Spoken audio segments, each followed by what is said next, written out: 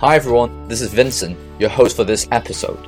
In this episode, I'll be discussing with Dr. Adrian Low about post-traumatic stress disorder, or PTSD, in the context of Hong Kong in 2019 and 2020, especially in relation to the unprecedented political upheaval and COVID-19 epidemic that have been going back to back. Oh, and actually, what is PTSD? It wasn't until 1980 that the American Psychiatric Association added PTSD to its manual, making this disorder a comparatively new one that many in the public still misunderstand. PTSD, very generally speaking, is a mental health condition that's triggered by a terrifying event, either experiencing it or witnessing it. Symptoms may include flashbacks, nightmares, and severe anxiety, as well as uncontrollable thoughts about the event. If you're new here, this is Mindful Chatter presented to you by Steph, Kathleen, and Vincent. Here in this podcast, we chat about everything related to mindfulness, both as a personal practice to cultivate mental well-being, and also as an interpersonal practice to create social impact. Through heart-to-heart conversations about our own journeys and other stories, we hope to share different perspectives and resources that will help you live a more mindful, peaceful, and meaningful life. If you like this podcast, the best way to support us is to subscribe and leave us a rating and review. You can also send this episode to a friend or share it on social media by tagging us at Mindful Chatter HK on Instagram or our Facebook page, Mindful Chatter. Enjoy the show. Adrian is a chartered psychologist graduated with a Doctor of Clinical and Industrial or Organizational Psychology from California Southern University in the USA. Adrian's workplace stress research has won him the Presidential Award for Doctoral Research Excellence at the California Southern University. Since then, he's been invited to be a keynote speaker in many conferences worldwide. He's the president of the Hong Kong Association of Psychology. Besides, he's an adjunct faculty member at the University of Worcester, as well as an adjunct lecturer at the University of Hong Kong School of Professional and Continuing Education. So the question today is our city in trauma? With the unprecedented ongoing political upheaval and COVID-19 epidemic, are we, as a city, still doing okay, or are we getting more and more traumatized and scared? In light of what's been happening in 2019, 2020, and up until now, is it still appropriate to talk about and bring awareness about PTSD and its potential occurrence among the Hong Kong community? Or are we simply overreacting, unnecessarily exaggerating our normal negative human emotions with serious clinical terms? We're very honored to have Dr. Adrian Low with us today to talk about mental health in general and how it's been like in Hong Kong in the past a year or two, and how it has been affecting the mental health of a lot of the Hong Kong people in this city. So Dr. Adrian Low, welcome.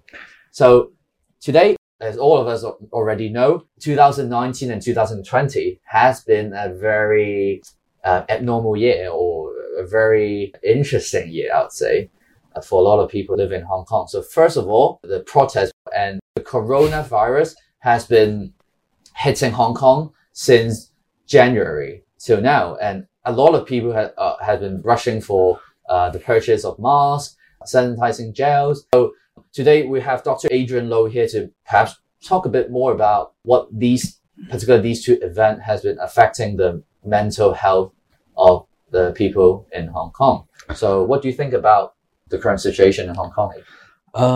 I would say the current situation is definitely devastating. And me and my colleagues, we actually did a research on this couple of months ago, and we've got like over 900 respondents to participate in this research. And we found out that approximately 88% of the respondents described that they are suffering from some mental disorder. So I would say that if these mental stresses are not taken care of, it will lead to what we call the post-traumatic stress disorders, which will be pretty serious.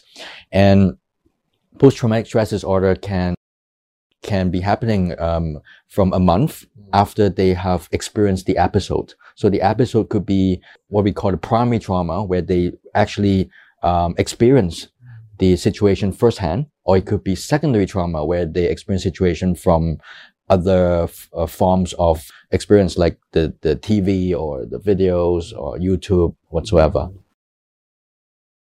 How does PTSD affect our human body? Right. This is a really interesting question. And we have to understand that the human body actually consists of what we call the autonomic nervous system. And autonomic nervous system consists of two systems known as the sympathetic and the parasympathetic. And the sympathetic is like when we experience stress or when we think about the stresses or episodes, it actually alleviates the sympathetic system. And when the sympathetic system is being fired up, our heart beats faster. And what happened is that it causes the body to be on a fight or flight mode, right? Fight or flight mode. And sometimes you would experience things like low appetite or low sex drive, or you feel butterflies in your stomach or something like that. And you might feel pains and aches, if it's having a prolonged stresses that's on your sympathetic nervous system.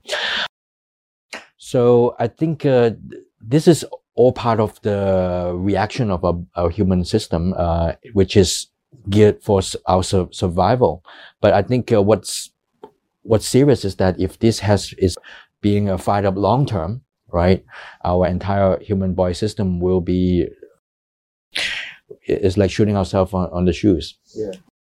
So in one of the interviews that you have appeared by one of the newspapers in Hong Kong, you observed that many people deal with these negative emotions from the protests, from the happening of the coronavirus happening in Hong Kong right now. So many of them actually deal with these negative emotions through avoiding them, through a more passive manner or more passive attitude. Yeah. Do you think it's actually quite worrying? It is. And I would say these are what we call the defense mechanism that arise from a human being, right? So they might have a defense mechanism like avoidance behavior.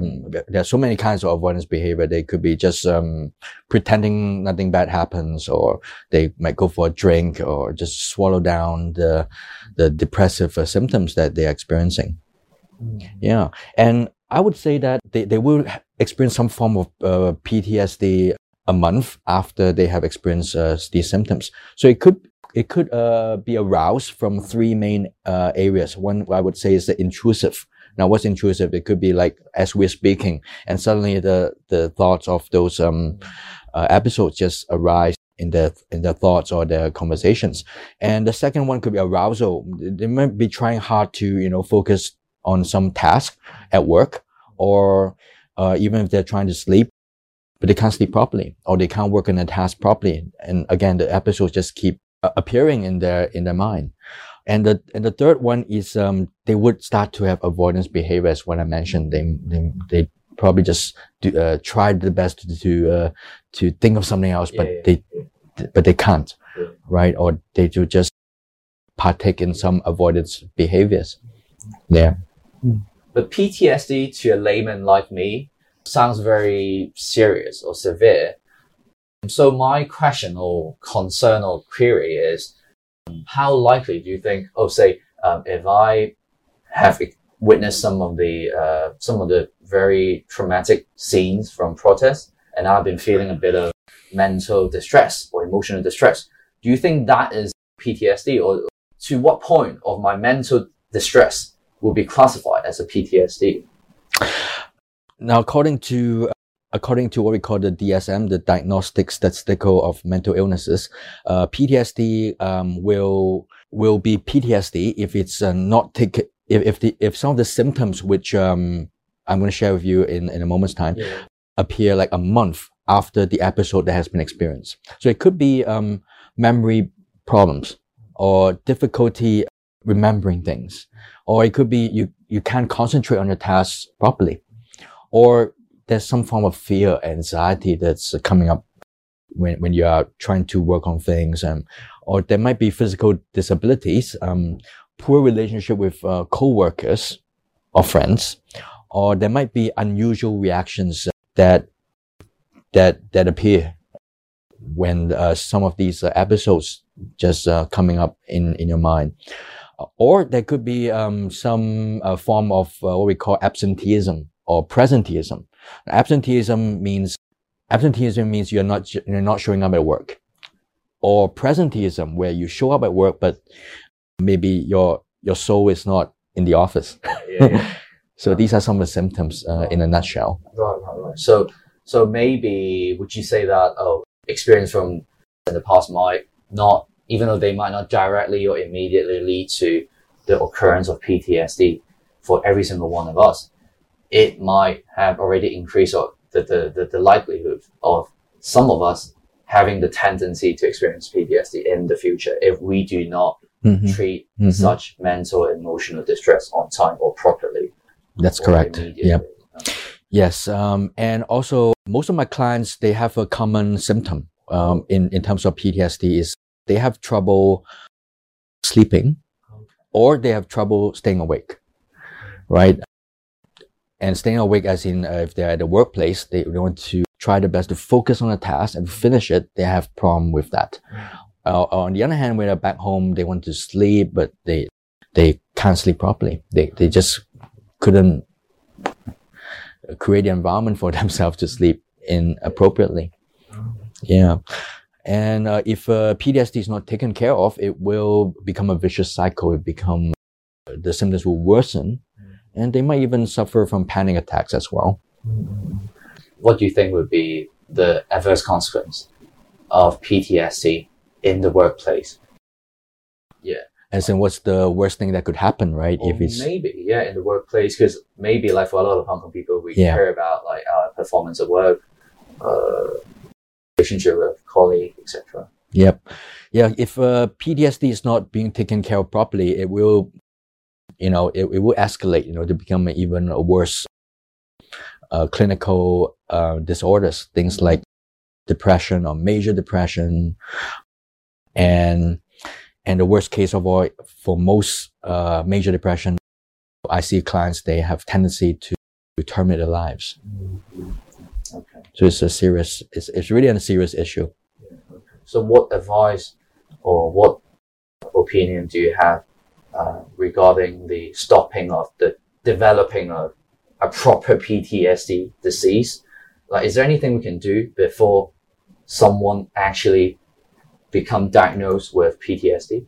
I think if it's a person that's experiencing this firsthand, I would encourage this person to immediately find maybe a therapist or a psychologist, or even to a psychiatrist if it's really serious.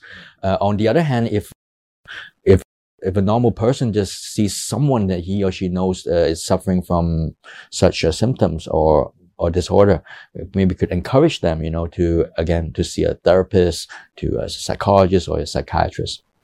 So would you say it also applies to people, say, in the past year have been feeling quite bad or feeling quite unhappy in general?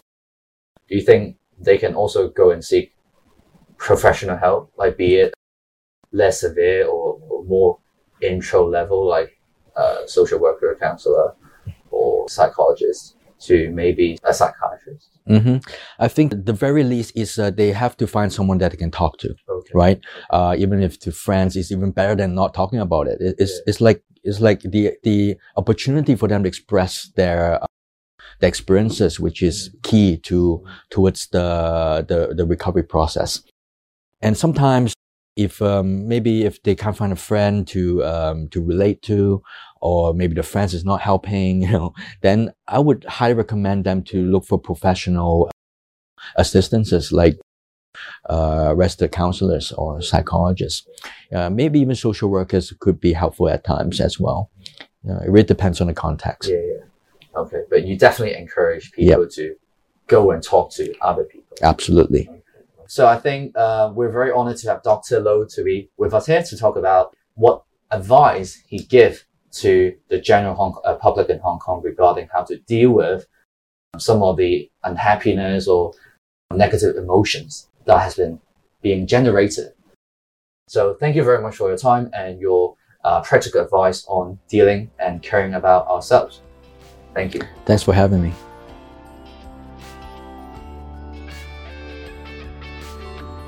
Thank you so much for listening to the end.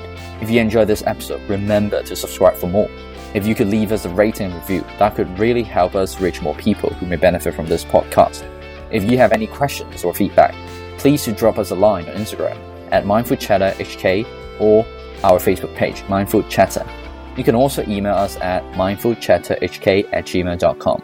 We look forward to having you back on our next Mindful Chat.